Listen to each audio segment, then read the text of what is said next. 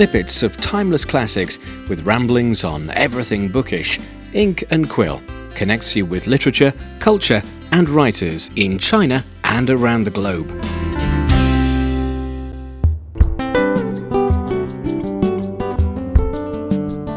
Discovering literature and following stories behind your favorite authors. This is Ink and Quill. I'm your host, Yang Yong in Beijing. For those who are listening out there, I've got a question for you. When is the ideal time for women to tie the knot? The conventional 20s, the self-assured midlife, or just don't ply troth at all? To find the answer, let's follow Liu Kun to check out the bestseller, Do Not Marry Before Age 30, which may clear the air for some troubled ladies. Female? Check.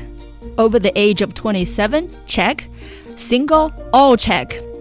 Well, in that case, congratulations, because you officially win the title of being a leftover woman, or widely known as 剩女 in China. In a society where women traditionally marry young, and marriage is still commonly regarded as women's sole source of happiness and fulfillment, being a singleton around a certain age is undoubtedly stuck with stigma. Joy Chen, a Chinese-American who got hitched at the late booming age of 38, is in shock by the prevalence of this social discrimination. This generation of women in China is the first generation in thousands of years in China to face so many choices in our lives.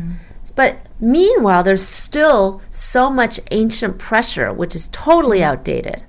I was talking to a young Chinese woman, she was maybe 27-ish.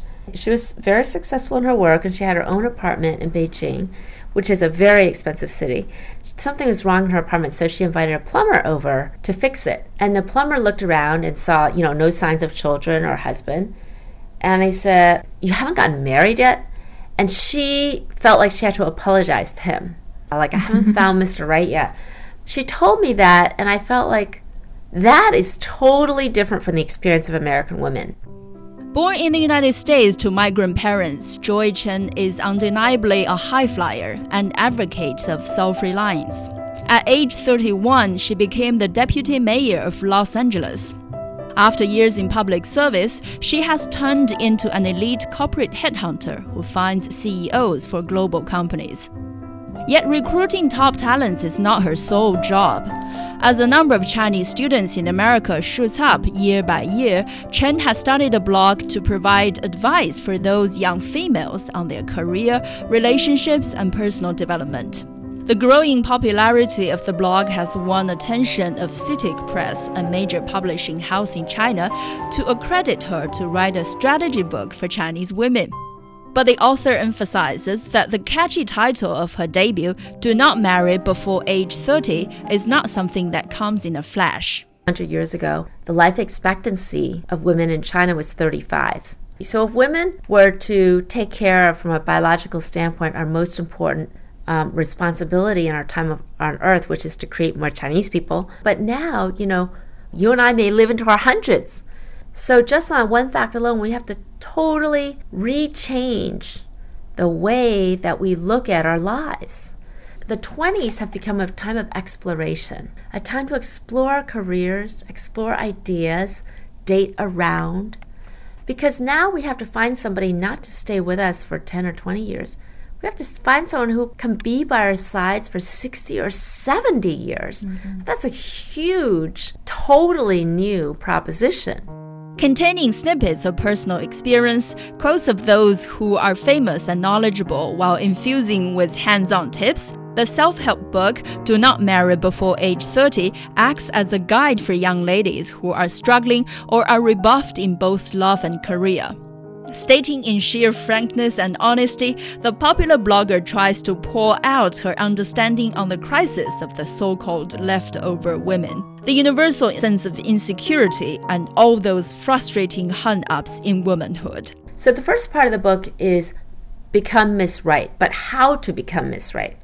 Because I think that a lot of women get a lot of very encouraging messages like, "Go out there, 加油! 你很棒, like you're so awesome, go for it, atta girl." but they don't really know specifically, in very practical terms, how to put step-by-step forward.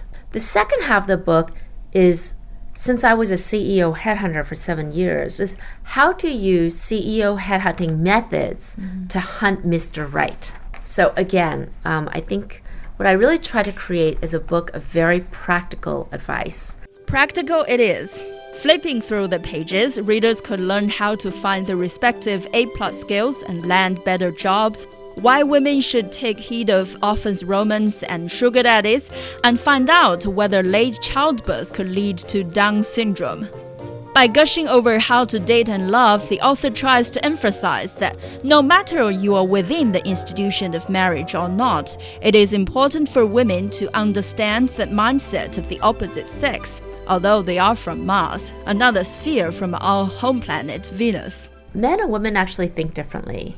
By understanding them better and understanding better how to communicate with them, we can be better people, you know? I mean, 男人有他的可爱, you know, men are adorable in their own way. And we can learn to love and enjoy their friendship. But we have to go out and spend time with them to do that. Published in 2012, Do Not Marry Before Age 30 had become a smash hit in China, as it points out that there's no magic number of one's marriage age, while no dead end for singletons. But girls, please be aware that life doesn't come with instructions. It's your life, you need to seize it. Thanks, Liu Kun, for bringing us such an enlightening book.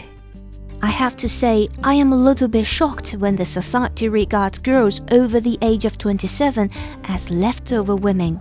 Life's wonder have barely unfolded yet for a person at the age of 27. There shouldn't be any limit at all for when you could get married. When you meet the right man at the age of 39, it won't be a problem. Trust me on that. You are listening to Ink and Quill with Yang Yong. We will be back after the break.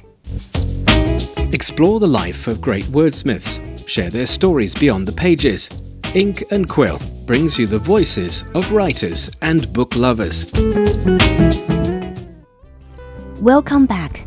There's a well-known ancient poem in China that describes a farmer's hard work, and it goes like this. Who knows that every single grain on the dining plate represents hardship?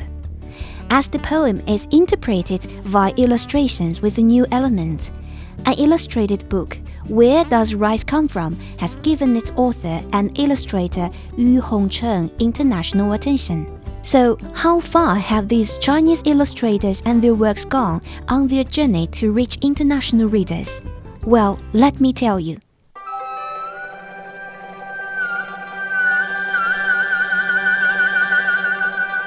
Yu Hongcheng is a young illustrator born in 1989. She began considering a design for her illustrated book at the end of 2013 following a trip to Dali, southwest China's Yunnan province.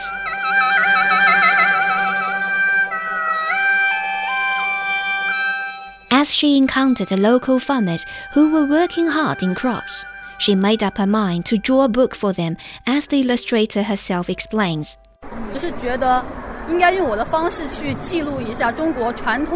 I hope to use my own style to record traditional means of farming in China. Through my illustrations, readers can see their farming techniques and devices are extremely old-fashioned in contrast to the advanced electronic tools which are applied in the modern Chinese agricultural system. A huge water-driven rice ponder remains in use there, and maybe after several years, it might fade out of history. So I decided to record it via my illustrations, which I think is really a good and interesting way to keep a record of Chinese agriculture. In my opinion, it is a lot better than the plain written documents. Yu's book, Where Does Rice Come From?, has won her the Bologna Children's Book Fair Award for illustration. Now this book's copyright becomes available in Cambodia, enabling young local readers a chance to understand the agricultural traditions of the neighboring country. Zhao Hengfeng is the Deputy General Manager of China Children's Press and Publication Group, which published Yu Hongcheng's book and exported its copyright. There is still a big challenge for us to sell Chinese children's books overseas. Actually, we try to promote our books worldwide, and Cambodia is the first country that imported Yu's book simply because what her book depicts is a landscape similar to Cambodia's natural environment. Today, we advocate telling Chinese stories by our own artistic means, but we also have to ensure young foreign readers could understand those stories by reading illustrations.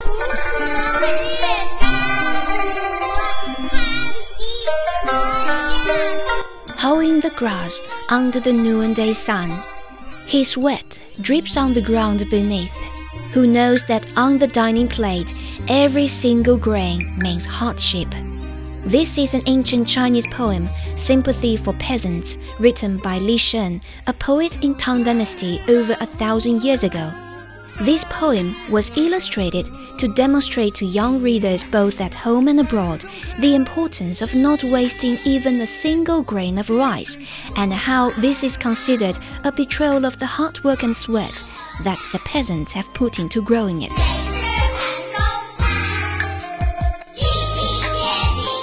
Illustrated books help young minds grasp these excellent lessons despite the language barrier some of the young readers may have. Zhao Hengfeng thinks this is where the charm of a book filled with illustrations derives from.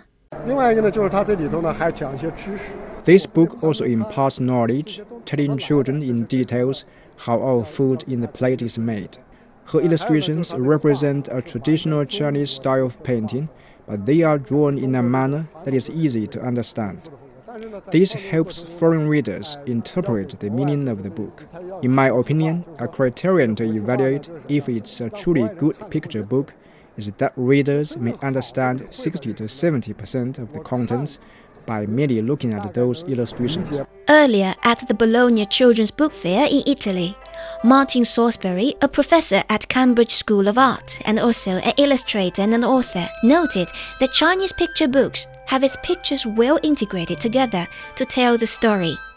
The professor also added, the development of Chinese illustrators and their works will open up new collaboration opportunities on the education side for China and other nations to learn from one another. Okay, it's time to take a break.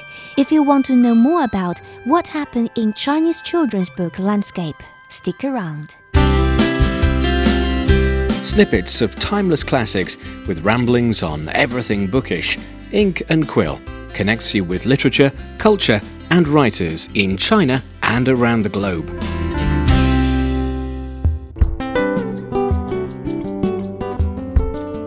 The just concluded China Children's Book Fair in Beijing acted as a reading room for parents and kids alike, as they shuttle among various sets at the complex, built to resemble scenes and locations from some of the most intriguing children's books on the market. During the fair, experts gave out some suggestions for parents to cultivate a better reading habit for their children. Let's go to Chihui Guang for the details. During the expo, each child got a passport that helped guide them through tours of 6 different reading zones. They can also get stamps for swapping gifts by answering questions raised by staff members. Guo Yawen, director of the Book Fair Organizing Committee, said,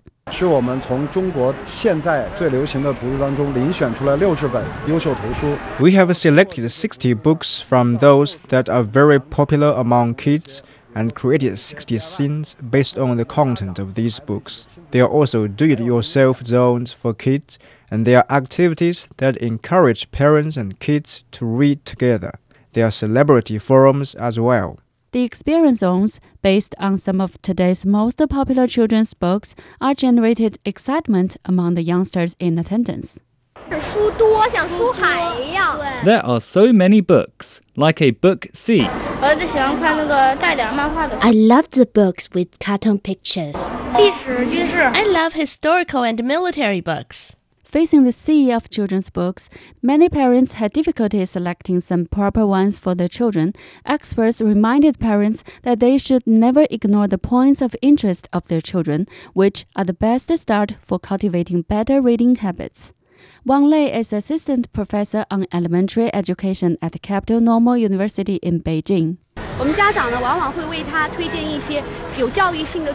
Parents always recommend some instructive and intellectual books to their children. However, I believe the most important thing is to respect every kid's point of interest. Through this way, children will turn the passive reading into active reading. Gradually, they'll realize that reading is such an interesting thing. Besides, it is also important to select books for them according to their ages and reading abilities, from picture books to bridge books combining both pictures and texts, then to all textbooks. Jin Bo from Children's Literature Committee of China Writers Association suggested that it is also necessary for parents to not only support their kids to read, but also to accompany their reading. I advocate that parents should read books with their children. Through reading together, you could communicate with them and get to know what's in their minds, as well as the difficulties they've encountered in reading. Only through communication could parents give better guidance to the method of their children's reading instead of just paying for the books. Though there are lots of e-books in the market, experts suggested that parents should read the paper version with their children together to control the reading pace. After reading some good book classics, we should encourage the children to write something, including some book reviews and new words or phrases they've learned from the book. During the book fair, some of the world's most renowned picture book illustrators have been invited as well, with the aim of encouraging them to create works based on popular Chinese stories. Kyle is one of them. My greatest hope is that some of the children reading the book can really enjoy their time, take what they learn in the book, and go the next day and have a beautiful day. That was Hui Guang telling us how to foster a healthy reading habit for children. I think it's quite important for parents to get involved as well. Instead of introducing your kids to digital devices, why not spend some quality time with them and read together? Okay, time to sit back and relax a little bit. Coming up, our bookworms Ningjing, Shiyu, and Doris will discuss whether it is okay to mash up classics with a horror genre. How to adapt a thriller into a movie. What is your favorite toilet reading? And when to give up on paperback. Want to know the answers? Join our discussion about all the trendiest topics on Ink and Quill. Hi guys, surely you've been reading books this week. What's caught your attention? Well, frankly speaking, I didn't read a lot last week, but I did watch a quite interesting movie, which is adapted from the namesake book called Pride and Prejudice and Zombies. So basically, the movie is a strange combination of Jane Austen's time-proofed classic with a horror drama, The Walking Dead. Walking Dead and Pride and Prejudice. Interesting. Who would like to tell me something about the book? Well, that tells the story of 5 sisters living in the English countryside with elements of modern zombie fiction. So the 5 girls are actually trained zombie fighters, and they receive their training, guess where? In Shaolin Temple right here in China. Yes. Where else they can go? Yes. So the presence of zombies alters the original plot. For example, characters openly discuss and judge the zombie fighting abilities of others. The Bingleys look down upon the Bennets because the Bennets received their training in China, which means they're not as wealthy and they can't afford the superior training by the Japanese ninjas. Tell us something about the similarities and differences between Pride and Prejudice and Zombies and the original Jane Austen book. It looks to me the main theme is still the marriage of those 5 girls, but only the way that they try to, get men's attention is a little bit different. Like, yes. making it you saved my life and I saved your life. In return, I fell in love with you and you are impressed by me, right? Yes, although Elizabeth did turn into a warrior princess, as did all her sisters. In the original book, Lydia is kind of this girly girl who falls in love with every guy on the street, and Jane is this like meek woman who stays at home and who just wants to look pretty, and Charlotte Lucas is pretty much on the hunt for a husband all the time. So that in this novel didn't change at all. The Charlotte Lucas character, she's still married to Mr. Collins. However, there is a difference because in the book, Charlotte was actually bitten by a zombie. Sorry to spoil the book.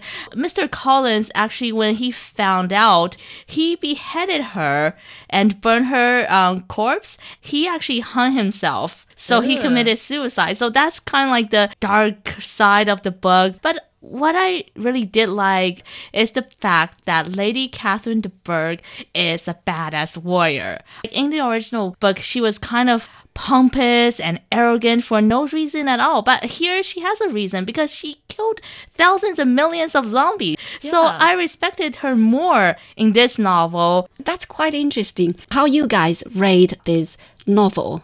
Well, it is an interesting concept, but halfway through the novel, you find that the story is not that different from the original. I totally agree in the beginning. The story is quite refreshing. However, since 80% of it is still following the original plot, so after the first 2 chapters, I could call it a night, because it's still the same story, just crammed with zombies. Speaking of the mashup stories, we've got Abraham Lincoln and Vampire Hunter and Queen Victoria, the Demon Hunter, all those books available. So how do you look at these sort of books? Well, it's certainly a genre nowadays. For example, there's the Sense and Sensitivity and the Sea Monsters. So that's another adaptation of Jane Austen's original work with an element of the mysterious and supernatural creatures. Why they favor Jane Austen's books so much? Well, actually, I think it has something to do with the copyright. Because I remember in the UK, the copyright of one fiction could extend to about 70 years after the death of the author. So if you really want to do something new, you always look to those classics. So it is as simple as that. No one is there to ask you to pay them a fee. Like, you will never expect you will have like this modern twist of some classics. I read a really interesting fiction from Chinese website. Some Chinese writers mixed Harry Potter with the Dream of Red Mansion. It's really weird. Yes. You can't see Shi Yu's facial expression. I think today's vibrant cybersphere has inspired people to be more creative. It also empowers readers to transform into writers. So books like Pride and Prejudice and Zombies are largely tailor-made for those picky people. Yeah, and also people are wondering in novels, these classic novels, like what do the other characters think? So, for example, in Sherlock Holmes, you got the recently published novel of Moriarty. And you also have the fairy tale story of Cinderella adapted into a book called The Stories of the Two Stepsisters. What do you guys think about this remix culture? Do you think it is the trend in the literary world? Well, I think for now, those topics suit the market. Because people like stories about werewolves, zombies, warriors, demons, all those, those kind of topics. But you will never know. Yeah, maybe you can have like Charles Dickens mashed up with like Harry Potter or Twilight, God forbid. Oh, God. You guys do love mashup stories. By the way, do you think the world like this trend? It's certainly an interesting trend. It gives you an insight into what if, two authors one from the present and one from the past, when they collaborate, what kind of products will they produce? I think it's just, suits the niche of this market. No matter it's mashup, parody novels is probably suited for a younger generation. Yeah, and mashup is also makes these really old classics from the early 19th century more relatable to the present day. You know, people are reading about zombies and vampires and all these werewolves. And you know, why not bring these old classic novels into the present day by adding these elements into them? Thank you guys for bringing us such an interesting discussion. Well, it's time to wrap up today's program. Don't forget that there are always more interesting happenings in the literary world. To learn more about it, you can follow our Facebook account, China Plus. Thanks for listening. I'm Yang Yong. Goodbye.